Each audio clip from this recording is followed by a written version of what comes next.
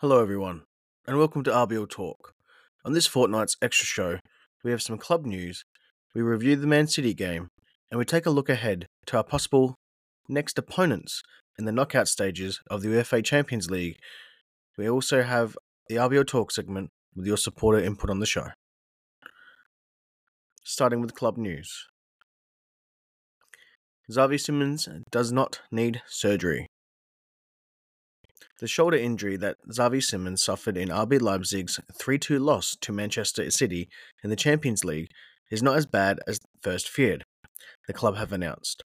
The midfielder underwent an MRI examinations after the game on Tuesday night. Doctors later confirmed that they could not find any major structural damage, a huge sigh of relief for all associated with the Saxon club.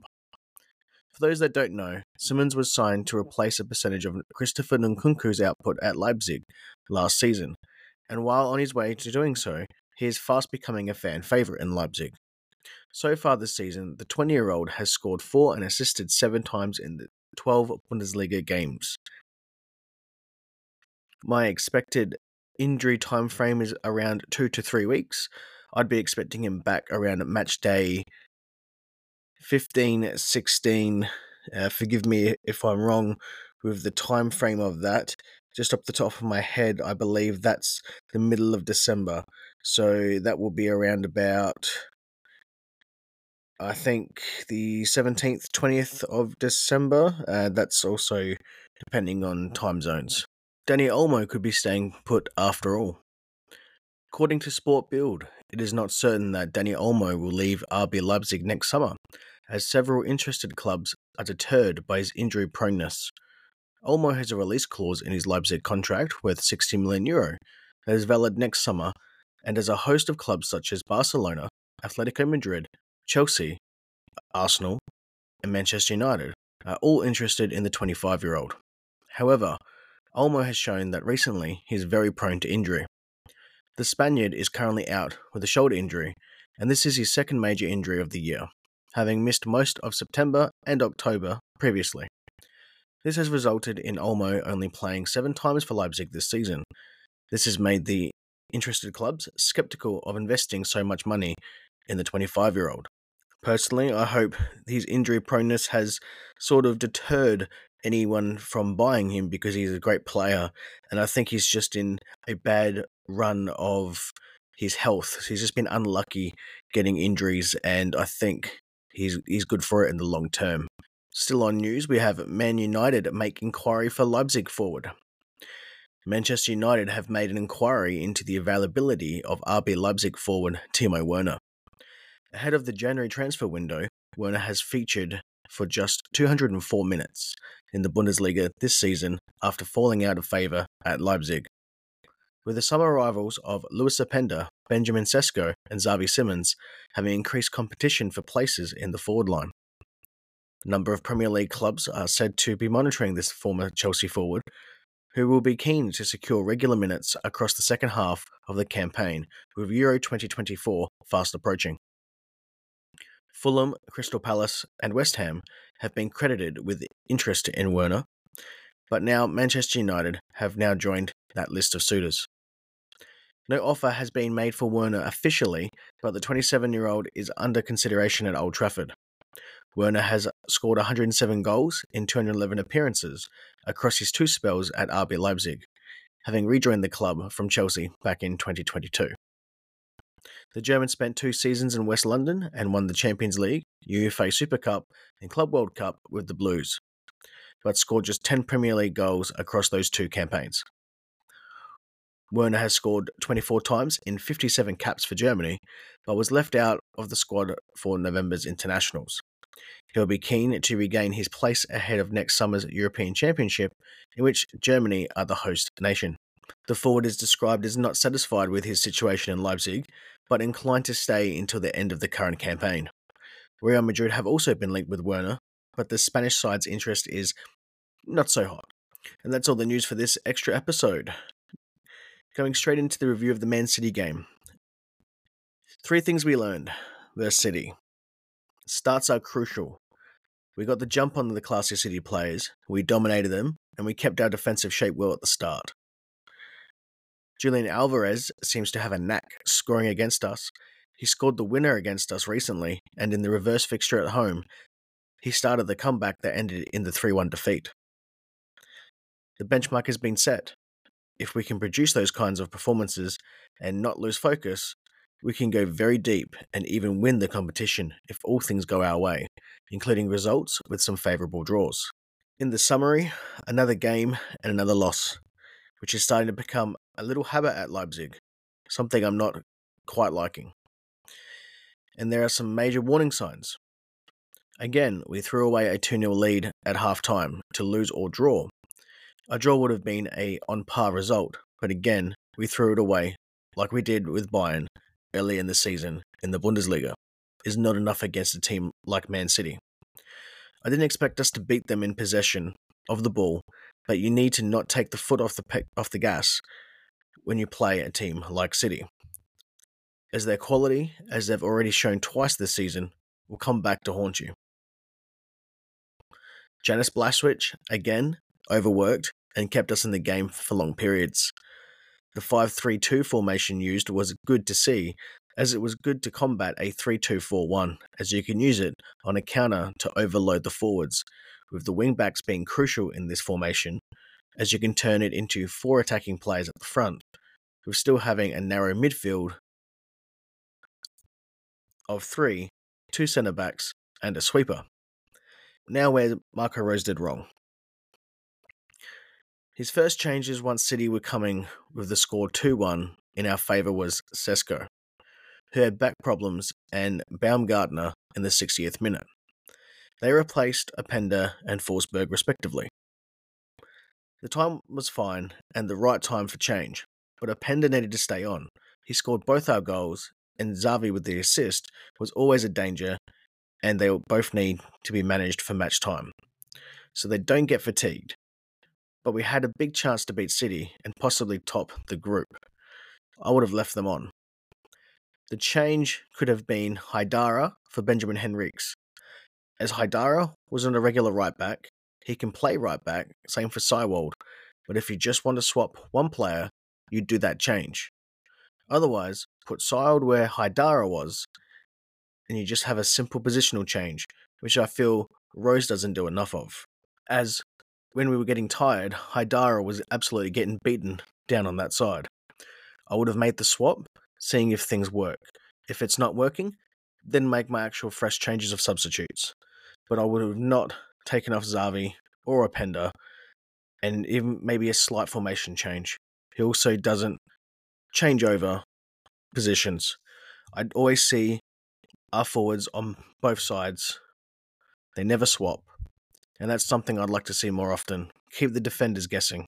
All in all, it wasn't the worst game. It's a lot better than being beaten 7-0, like we were just in March this year. Would have liked to have been able to at least take away a draw after playing so well in the first half. The players switched off, they got comfortable, and unfortunately, you do that against the top teams, they make you pay for it. Now have a looking at the round of 16 possible opponents. So, for those that don't know, when you go past the group stage, the top team always plays a second team that go through. So, first and second go through, third get relegated to the Europa League, and I think fourth gets nothing. I may be wrong on that last part. If I am, let me know in social media on RBL Talk on Twitter. So, that being said, we'll be finishing in second. So we'll be playing top of one of the groups that get drawn. So top of Group A will be Bayern. Top of Group B will be Arsenal. Top of Group C will be Real Madrid. Top of Group D is either going to be Real Sociedad or last year's runner-up, Inter. Top of Group E is going to be Atletico Madrid or Lazio. And top of Group F is going to be Dortmund, maybe PSG. And top of Group H will be Barcelona. Now, there's some good fixtures in there. And after being in a group with City, even though I don't believe that they've been at their full capacity because it's just the group stages, I still think that we have a really good shot, no matter who we get up against, to actually progress further just after the round of 16. Now, I sort of want to have a game against Dortmund or maybe Bayern. That being said, they're both playing well in Bundesliga. However, it's always good to know the enemy you know than the enemy you don't know. I don't know if you've ever heard that saying before. But for those that don't know, we know Bayern, how they play. We know them very well. We play them domestically, the same as Dortmund. But how many times do we play Arsenal, or Real Sociedad, or Inter, or Real Madrid, or Atletico Madrid, or Lazio, or PSG, or Barca? That being said, I still think we'll be able to beat all of those teams, including Europe's best by trophies, Real Madrid, as Real Madrid are nowhere near in the powers that they used to be in European football. There's certainly still no great pushover. However, we've shown that we can hold our own against the best, and Real Madrid are certainly still in that caliber. If I had to pick three of those on who that I would rather verse, first, it would be Real Madrid. Second, it would be Arsenal. And third, it would be Dortmund, tied with Bayern. Dortmund, I prefer if I was going to pick over Dortmund or Bayern. However, I would love to be the team to knock out Bayern in the UEFA Champions League. And the reason why I also said the other two is because they are such big clubs. It'd be great for such a young club in Leipzig to be able to get those people filling in seats, coming to Germany, and just experiencing the Red Bull Arena firsthand. Otherwise, if we're going for a favourable draw, we probably want to be looking at Atletico Madrid or Lazio. And now for the marquee show segment, RBL Talk. Remember, you can be a part of the show too, with the RBL Talk segment. You can even come on the show as a special guest. The way you do this is by interacting with us on Twitter or email in at show@rbltalk.com. More information in detail on how to get involved with the show for free in the show notes. First, we follow up from Balham from last week. Or should I say, this week. The rest of his submission states, "My question wasn't aimed in a bad way.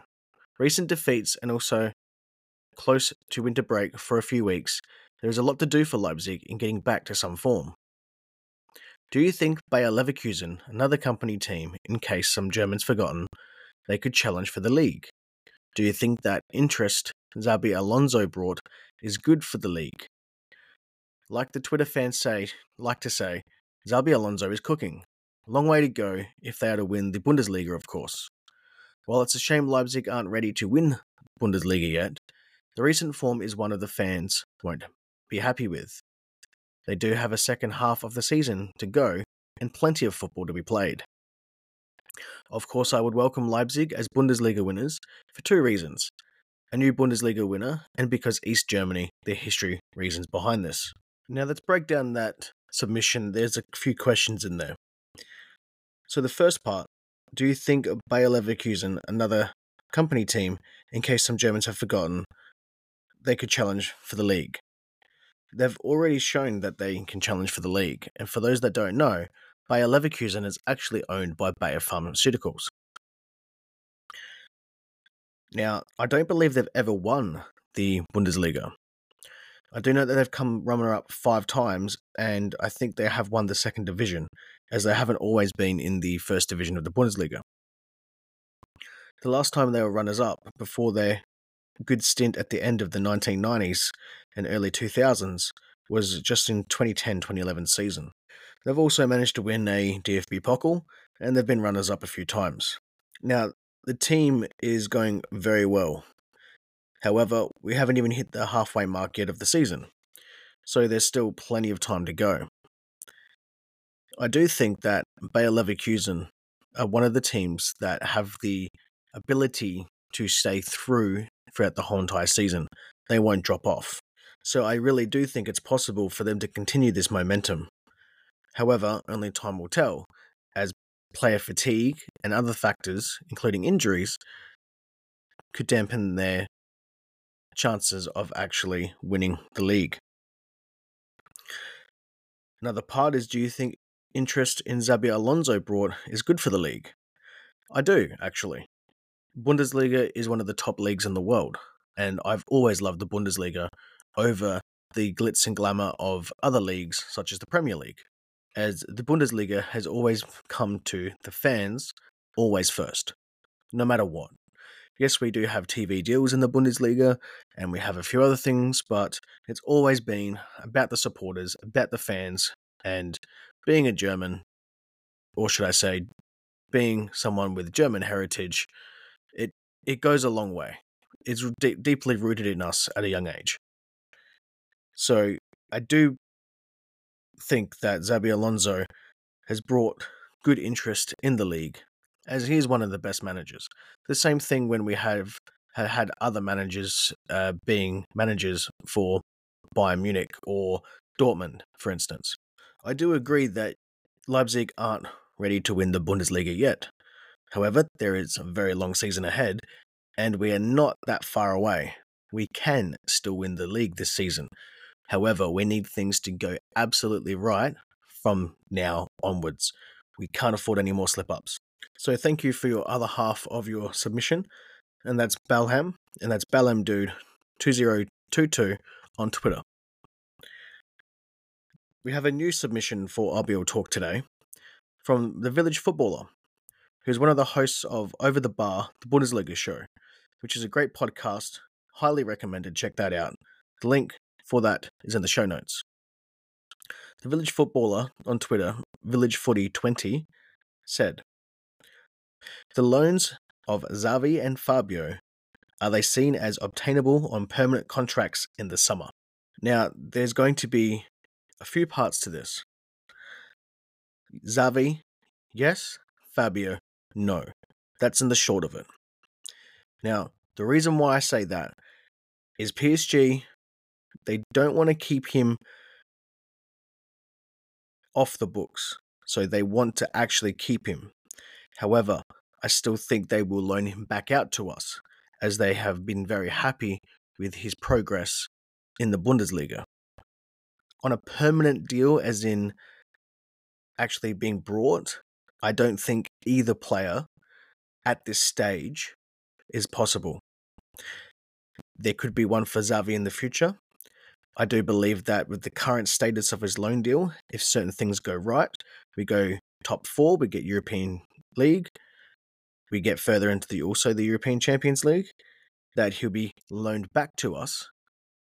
And then hopefully next season, if we manage to be able to resecure the loan services, we can get an option to buy, and then we can make that deal permanent.